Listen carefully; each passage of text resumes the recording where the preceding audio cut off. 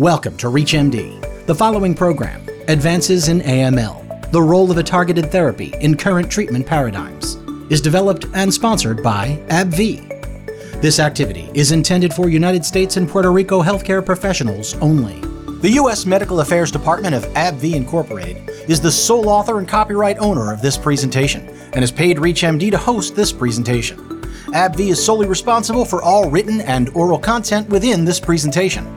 Copyright 2021 AbbVie Incorporated, all rights reserved. The following speakers have received compensation from the U.S. Medical Affairs Department of AbbVie Incorporated to prepare and present the following information and are speaking on behalf of AbbVie.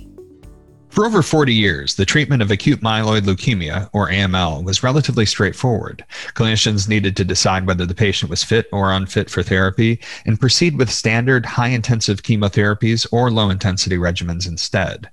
But with the development of technologies paired with an enhanced understanding of the AML genomic landscape, it's become possible to identify clinically relevant molecular aberrations and develop targeted AML therapies. On today's program, we'll explore one such therapy and its role in current AML treatment paradigms.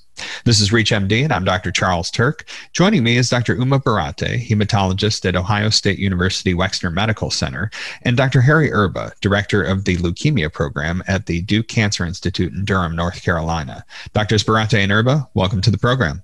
Thank you. Thank you. I'm happy to be here and joining my colleague, Dr. Uma Borate. Starting with you, Dr. Erba, would you briefly explain how our deeper understanding of AML's pathogenesis has affected treatment approaches? Of course.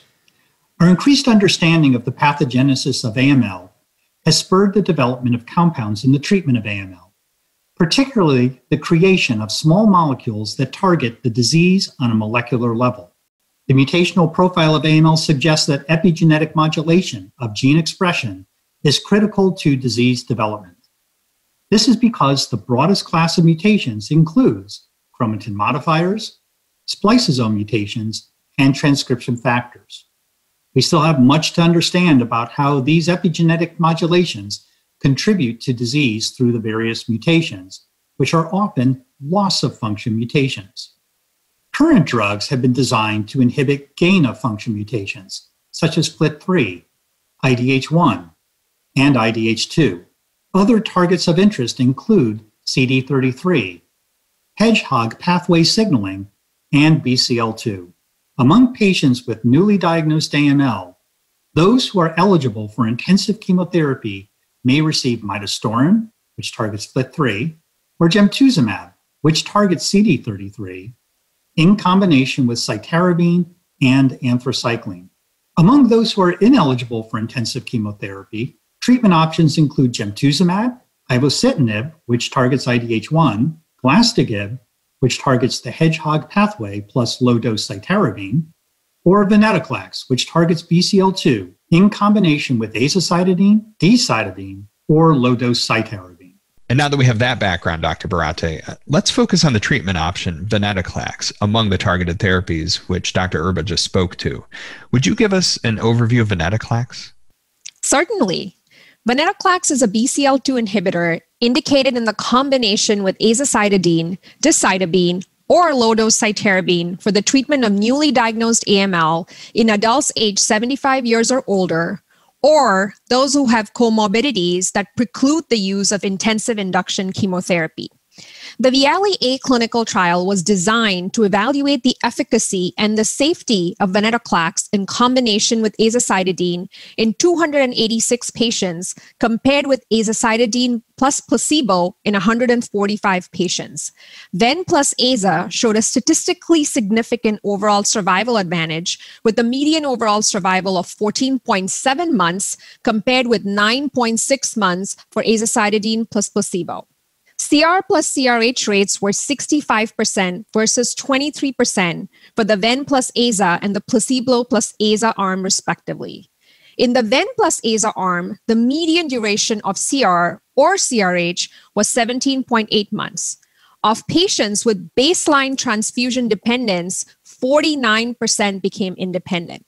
The VIALE-C trial was designed to evaluate the efficacy and the safety of venetoclax in combination with low-dose Ara-C versus placebo with low-dose Ara-C in patients 75 years or older or with comorbidities that preclude the use of intensive induction chemotherapy, with the primary endpoint of overall survival.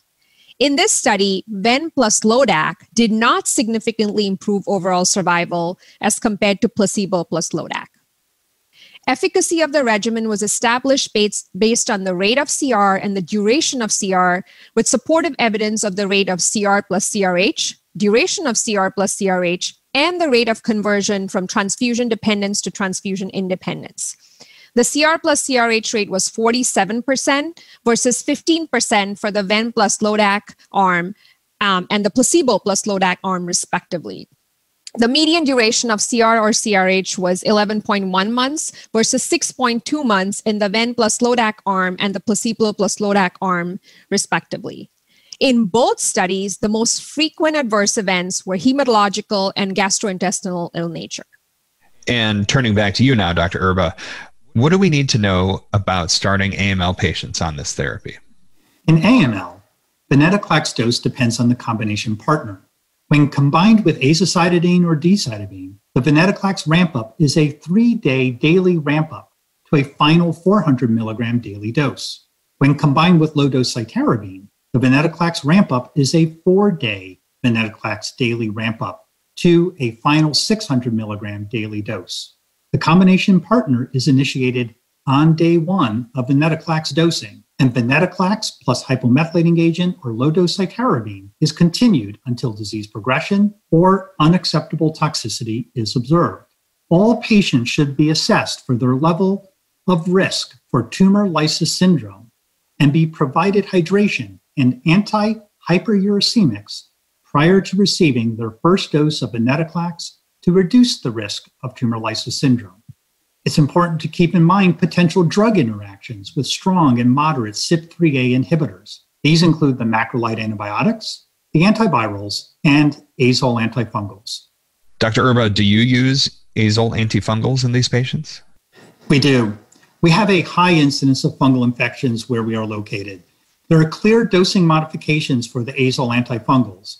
It's important to partner with your pharmacist to ensure that these drug-drug interactions are recognized and that there are clear dosing recommendations based on these concomitant medications that your patients may be taking. And once our patients have started this therapy, Dr. Borate, what complications or adverse reactions should we be on the lookout for? Absolutely.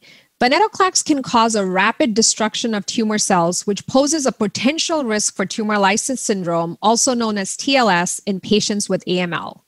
All patients should have a white blood cell count less than 25,000 prior to initiation of Venetoclax. Cytoreduction prior to treatment may be required. For patients with risk factors of TLS, additional measures should be considered, including increased laboratory monitoring and reducing the starting dose of Venetoclax. In patients treated with Venetoclax plus azacitidine, 1.1% experienced TLS events, and in patients treated with Venetoclax plus Lodac, the incidence of TLS was 5.6% and included deaths and renal failure. Recommended dose modifications based on toxicity vary, based on whether the adverse event occurs before or after the patient achieves remission.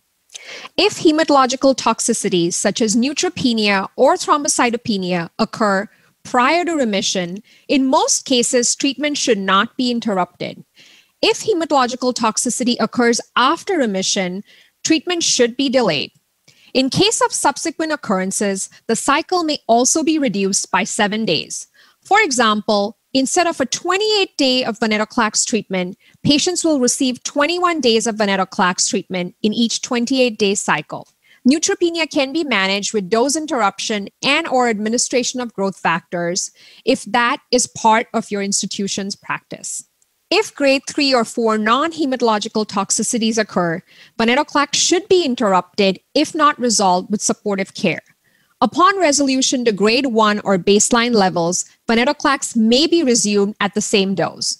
Dr. Erba, do you ever consider outpatient therapy? And if so, how do you decide whether a patient may be able to receive this therapy in the outpatient setting? I consider outpatient therapy if the white count is low, if the patient lives close by, they have a caregiver, and if the patient is compliant. Of course, I do this with careful monitoring of electrolytes before they leave the clinic after their first day. Many clinicians do this for patients with CLL. And just to bring all of this together, I'd like to get your respective takeaways on treatment options for patients with AML based on our discussion today. Dr. Erba, let's start with you. Thank you. We now have available a therapeutic regimen for older, less fit patients with AML that contributes to a high response rate and a quicker time to achieving remissions than with low-dose Ara-C or hypomethylating agents alone in the past. Therefore, I think more older patients with AML should be considered for therapy. Although the response rates are higher than what we have typically seen with hypomethylating agents, there are still some very important safety issues of which the practicing physician needs to be aware. Tumor lysis syndrome should be anticipated and prophylactically treated. Myelosuppression is clearly seen with this regimen, and there are a number of options for managing this. Drug-drug interactions are also important to consider. If you are considering starting a new regimen for your patient, consider consulting with other physicians who have experience with this regimen. And how about you, Dr. Borate? What message would you like to leave with our audience? We now have multiple options available utilizing various combinations of Venetoclax with lower intensity chemotherapy that show improved response rates for the treatment of AML patients who are unfit for intensive chemotherapy. Well, that's a great way to round out our discussion exploring targeted therapies for our patients with AML. And I want to thank my guests, Dr. Uma Borate and Dr. Harry Erba, for helping us better understand Venetoclax as a treatment option for these patients. Please stay tuned for important safety information. Venetoclax indication and safety overview for AML. Indication: Venetoclax is a BCL2 inhibitor indicated in combination with azacitidine or decitabine or low-dose cytarabine for the treatment of newly diagnosed acute myeloid leukemia, or AML, in adults who are age 75 years or older, or who have comorbidities that preclude use of intensive induction chemotherapy. Warnings and precautions: TLS, tumor lysis syndrome, or TLS, including fatal events and renal failure requiring dialysis, has occurred in patients treated with Venetoclax. Anticipate TLS. Assess risk in all patients. Pre-medicate with anti-hyperuricemics and ensure adequate hydration. Employ more intensive measures, intravenous hydration, frequent monitoring, hospitalization, as overall risk increases. Neutropenia. Monitor blood counts, interrupt dosing, and resume at same or reduced dose. Consider supportive care measures. Infections. Fatal and serious infections, such as pneumonia and sepsis, have occurred in patients treated with Venetoclax. Monitor for signs and symptoms of infection and treat promptly.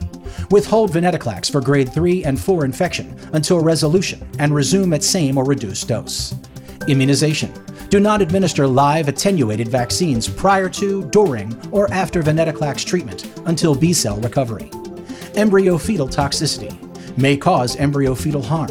Advise females of reproductive potential, of the potential risk to a fetus, and to use effective contraception.